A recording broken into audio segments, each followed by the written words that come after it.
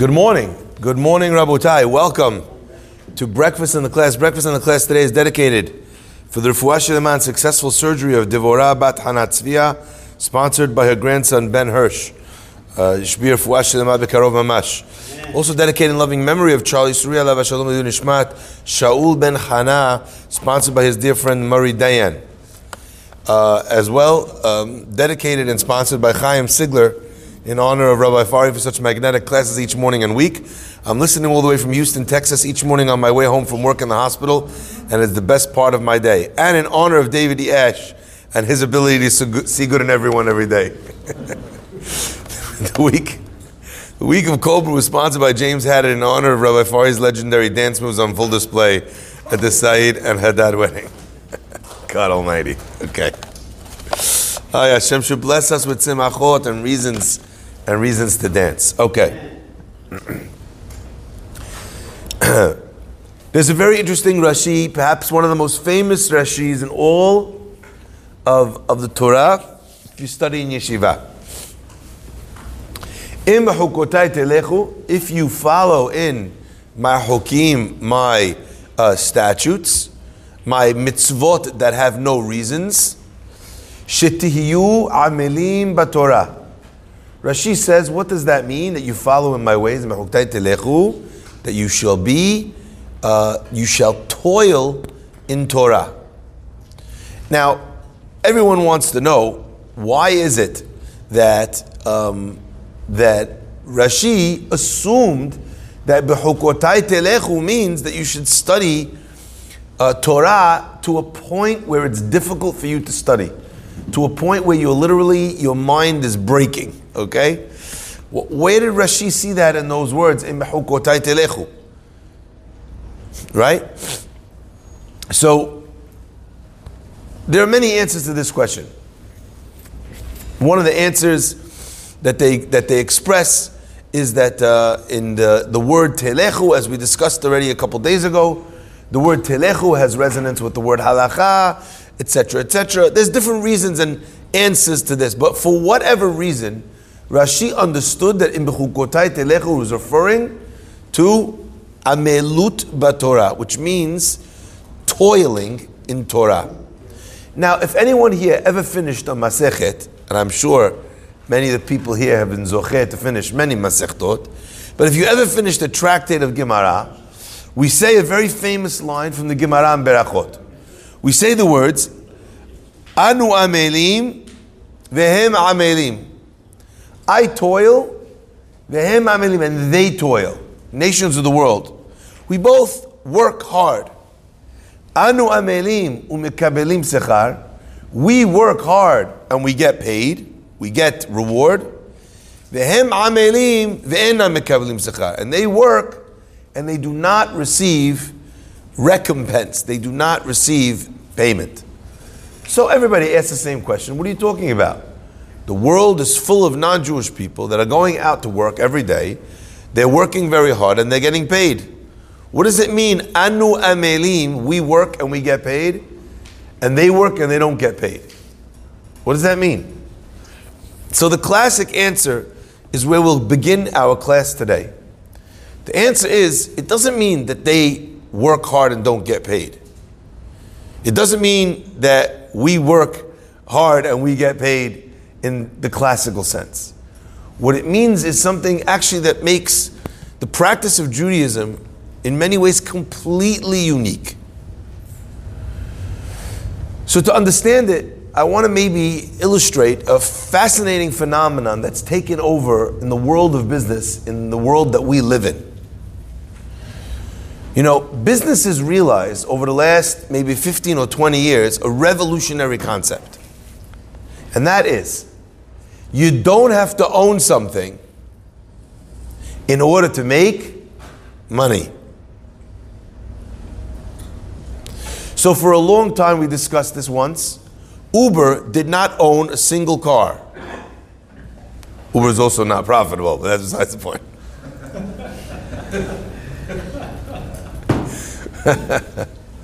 Amazon did not own a single object that they... No, you have to go read the reports, you'll see. They're not making a fortune now. They're making a fortune in the future. Uber right now is still not profitable, even though they're making a fortune. Where's my financial analyst? Is that true? True. Okay. Sorry? WeWork didn't own any real estate. Airbnb didn't own any homes. Facebook didn't own any information or video or pictures. Neither did Instagram. Neither did Snapchat. So you have a ton of people who are making the richest people in the world, and they owned and they made nothing. They just built a system to earn profitability on your back. Now let me explain why that's relevant to this point. That means that there's a concept that you could not produce something, you could not make something and still make money. Where did Amazon's money come from? They created a delivery system. So this guy's buying the product, this guy is selling the product. Oh, Amazon just said, I'm going to bring it from here to there. Right? The product's not mine. In fact, for a long time, the model of Amazon was specifically not to own anything. It was only much later in the evolution that Amazon said, hey, you're selling that product for $12 and making all this profit. I'll make the same product, undercut you, call it Amazon's best, give it a higher ranking in the search rankings on Amazon, and then I'll take the profitability from my own customers because I'm making less off of them than I would be making if I made the product myself. But that's a much later iteration. It's only later in the game that Uber starts owning cars and taking a larger cut than if you own the car yourself from the drivers, okay? Those are all later iterations. But in the beginning stages, you're not doing anything and you're making money. How could such a thing be? There's a concept in Torah that precedes this by thousands of years. And that is that the rabbi gave a speech for 1 hour and you had no idea what he was talking about. You kept trying to follow, you couldn't understand him. You go to Shamayim, Hashem says, here's pay. You have a zechut for something to go right in your business, in your marriage, in your life. Why? Because I went to a class. But what did I learn? Nothing. Shetihiyu amelim baTorah. That you will toil in Torah. Could you imagine going to a boss, never getting a single job done? At the end of the month, the boss looks and your tasks completed, 0. And you tell him, well, I really should get paid because I tried very hard. What will the boss say to you? That and $1 will buy you a cup of coffee. You didn't do anything. You didn't make anything. You didn't create anything. This idea that trying to do something is enough is a magnificent concept in Judaism. And I think it's why our parasha began with this idea. Because in the parasha that's going to describe the fact that you could get rewarded for the good things that you do, but also punished. Bar Minan, the end of the parasha has in it curses that happen when the Jewish people are not practicing and not doing the things the right way. So the first nechama, God starts us off by saying to us, you cannot fail with me. I must reiterate that. Judaism has a 0 fail probability. You cannot fail at Judaism. Because the ends are not what is judged. It's not what is judged. It's not up to you. It's not for you to decide whether or not you will actually understand what you set out to understand. It's not for you to decide that you're going to have a child to do Brit Milah on him. What is the mitzvah therefore of Piru Urvu? The mitzvah is in the attempt to be Mekayem the mitzvah. I want to make money to give tzedakah, but I didn't make money. But if the intention is there, our rabbis explained to us, machshava tova, a good thought, hakadosh baruch hu mitzarafa lemaaseh. God connects it, He counts it as if you've done it. So as an example, every once in a while I'll have to do something. I'll need to go to Brooklyn to be Menachem Avil, to go comfort a mourner. I'll need to go do Bikur Cholim in some other place.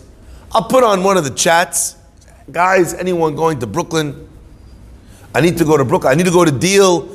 Unfortunately, I have to visit someone. They're not well. They're suffering. They have to pay a shiva call. Anyone going to Deal? We only have one car. My wife is using it for the kids, for school runs. Is there anyone going to Deal? I'll get from the guys, from our boys, 4 people responded. How many rides do I need, even if I'm the most spoiled person in the world? 1.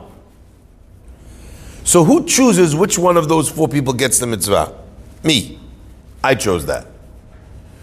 But in terms of offering a place in your car, in terms of saying to me, Rabbi, you know what? I'm not using my car. Take my car, drive it to Deal. No problem. You take it.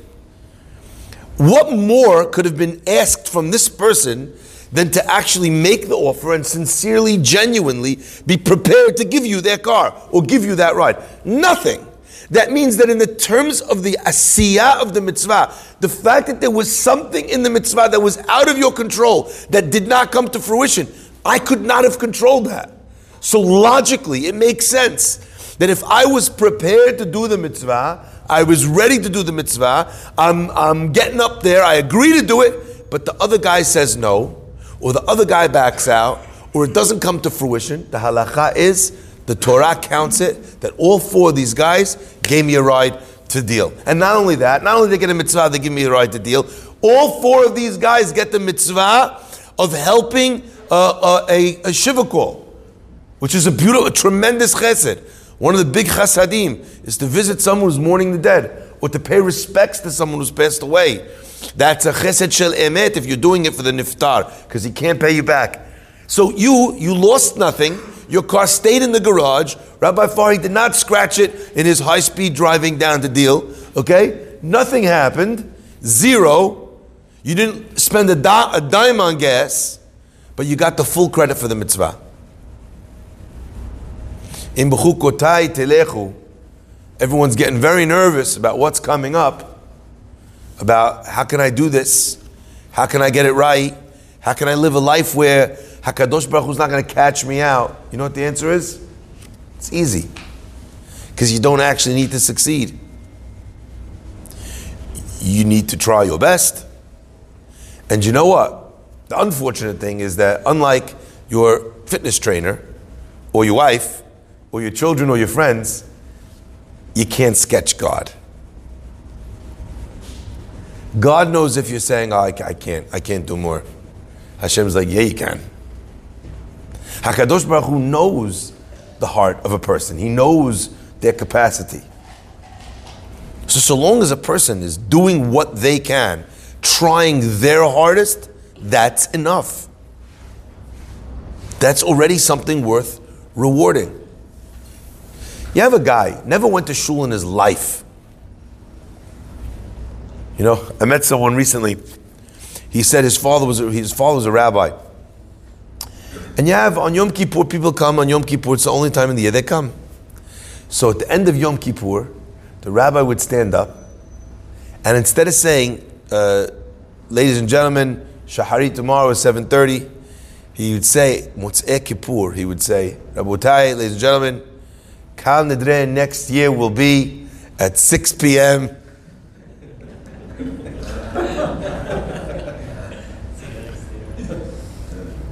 And I'm sure everyone in the room laughed. Everyone would laugh. Kal Nidre next year, okay, we'll see you. Right? I don't know if he sang Lishana Haba in this Bet Knesset. I don't know if he's saying that. Right? But you have a guy, he doesn't come to shul at all. Guy tells me, Rabbi, I really want to come to shul. I really want to start coming to shul. A guy like that, the last thing I'll tell him to do is come to 6:30 minyan. Right, Sammy? Sammy never tells anyone to come to 6:30 minyan. Right? Yeah. Sammy, you don't like 6:30. Sammy wants everyone to come to his minyan, okay? If it was up to Sammy, he would close all the shuls. 7:30 be only here in Safra, okay? Why? Because for that guy to get up early in the morning, he never comes to shul, it's hard. So how do you start a person like that off? You ask him to come to mincha. 6:45. It's already after work time. Perfect. Right? 6:45 in the back Knesset. How long is mincha? Very short. Even you don't have to stay for arbit. Right? Come 15 minutes for mincha. Easy. You make the barrier for entry easy. And for that guy, in Shamayim, they're not asking him where he's holding at that stage, how come you missed Shaharit? How come you missed Arbit? Where were you yesterday? They're not asking him that. Rev Dessler has one of the most important ideas in the practice of Judaism is something called Kuntres HaBehira, where he writes a notebook, so to speak, on the concept of Behira, which means the concept of choice, of free will choice. It is not within the free will of a person to do all the mitzvot today. That's not where they're holding. So HaKadosh Baruch Hu doesn't ask of you something which is not where you're at. He's asking of you something which is within the realm of your possibility, which is something that you could wrap your head around. That's your battleground. Your battleground is here. Guy comes to you, he's eating taref. Then he learns, he goes to, 5 minutes, he gets switched on, he's inspired, or chas v'shalom, something happens, he gets in a car crash. He decides, you know what, he wants to keep kosher, he wants to do everything. And he wants to come and ask you questions about the strictest levels of, don't talk to me yet about Chalav Yisrael. 5 minutes ago you were eating lobster. Right? Don't talk to me about, about Pat Yisrael, about Yashan. Those are the upper echelons. And Bezat Hashem, everyone should get to the strictest, the best version of mitzvah observance in the world. But you take a guy who first starts learning, and he dedicates, he commits himself to come. He says, you know what, Rabbi, I want to start learning. Fantastic. Let me send you to a yeshiva where they learn 19 hours a day. He's going to last one day, and then he'll burn out. That's not what God wants. God wants amelim. I want you to toil. I don't want you to die. I want you to toil. I want you to struggle. I want you to push. I always thought that there's a beautiful element in this word of amelut. The root of the word amelut is amal. Amal means to struggle, to work, to toil in something. And the pasuk says, Adam le'amal yulad. We were created to work. And by the way, one of the reasons why so many people in our society are so sad, depressed, anxious, broken, is because we live in a world which is pushing us inexorably towards living a life of comfort. And if a man was created to work, like the pasuk says, Adam le'amal yulad, and in our society, we're taking more and more and more work away from the human. We're making things easier and easier and easier and easier, where you can do anything on your phone, just tap, tap, tap, tap, tap, sit back and do nothing. A person's psyche, their health as a human being, begins to deteriorate when they do nothing. You witness it in people who are elderly and they retire, and all of a sudden the guy every day up at 4 a.m. goes to work, he's on top of everything, he's sharp, his humor, his understanding, he retires. 6 months later, we were not designed for vacation. We were not built by God to relax in a hammock. We were not. We were designed to burn the midnight oil, always. And the more things society takes from humanity in terms of giving them more and more comfort, the less and the less and the less a human being will be happy, the less healthy we will become. Now, I always loved this idea. Our society in some ways is so messed up. You have an Uber, so you're Ubering from here to there. Then you have a city bike, electric bike, you're biking from here to the other place. And then so we've taken all the walking away from a person. So what does our society do? But we want to look good. So we'll use the electric bike so as not to walk the 30 minutes home, and then immediately go to the gym that I pay $200 for to get on the treadmill to walk for a half hour. Dib! Don't pay for the walk. Walk home. Now, I'm the first person to admit to you that I go everywhere on my electric bike. But trust me, I ain't getting home and then going to the gym. Okay? The idea that we were created to be comfortable is poisonous. In Bechukotai telechu shetiyu amelim b'Torah. Now here's the crazy thing. It is not enough to work hard in one area of your life. There's not a single area which does not suffer from entropy when you're not working hard on it. If you're not working hard at work, your business is suffering. If you're not working hard in your marriage, but you're working hard at work, your marriage is suffering.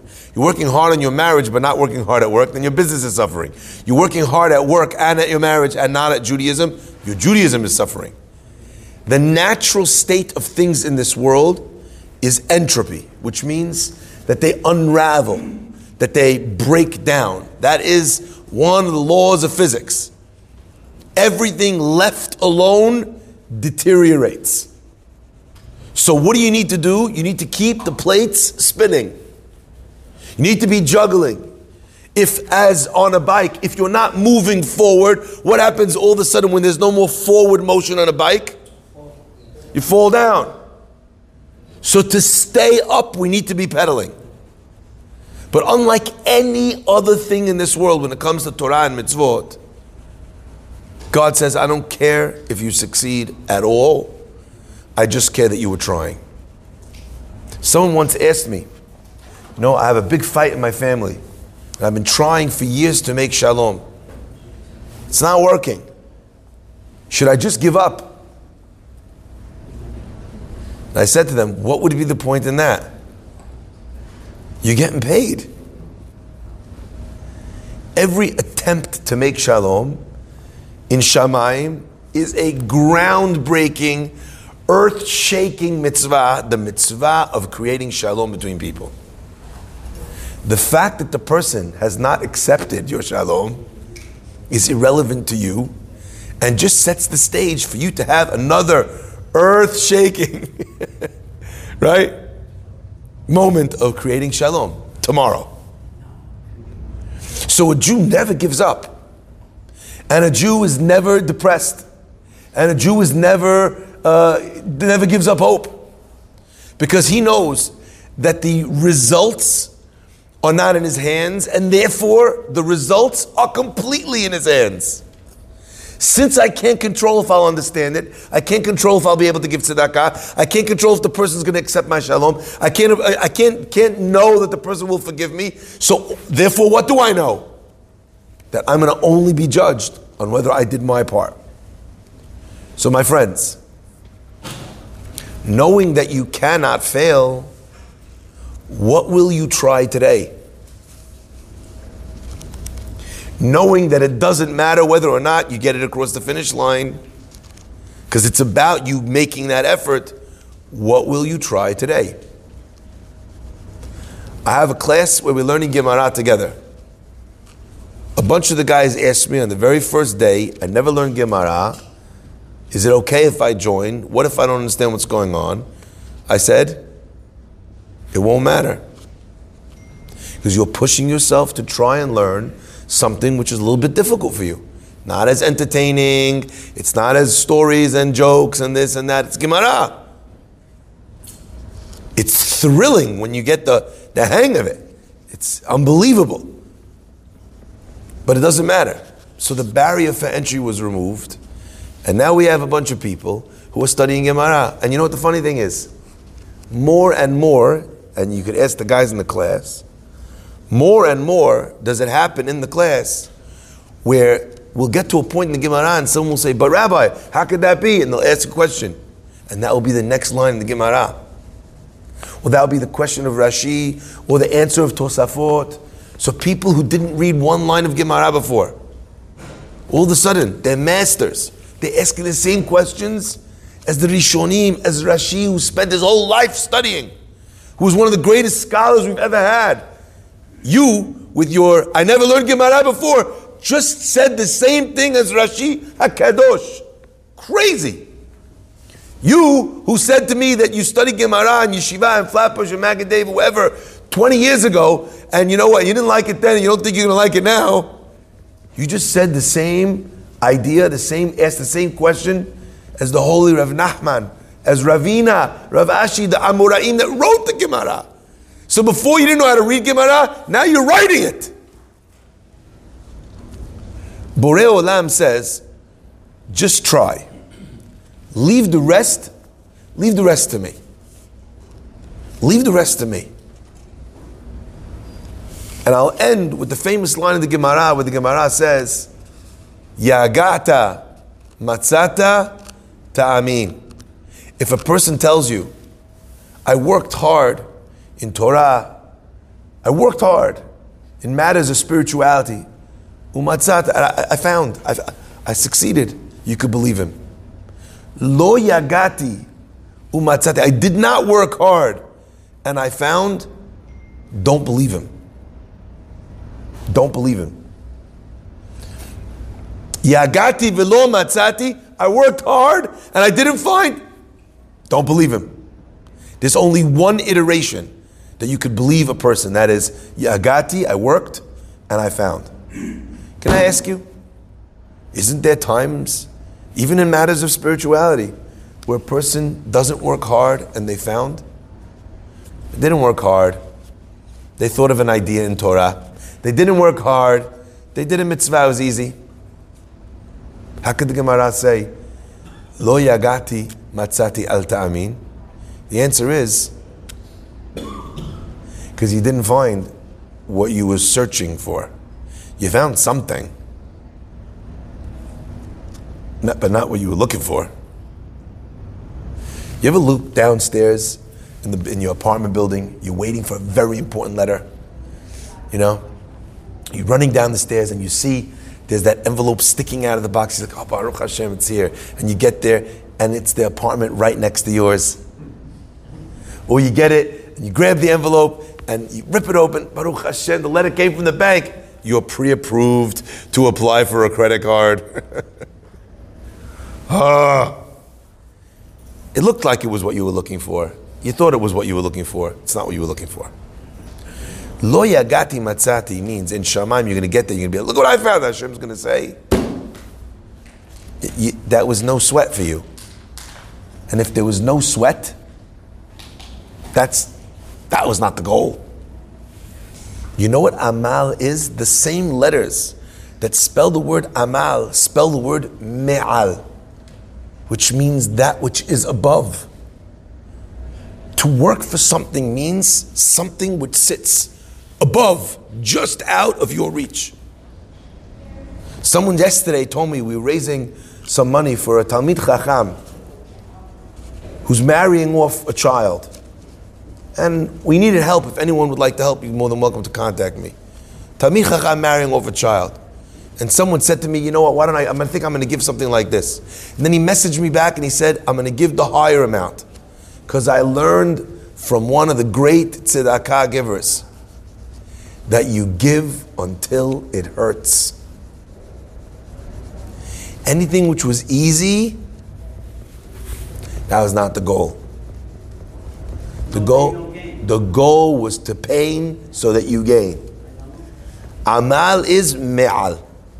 Hashem should bless us always to stretch our horizons in every area of our existence, in our Torah and mitzvot, in our relationships.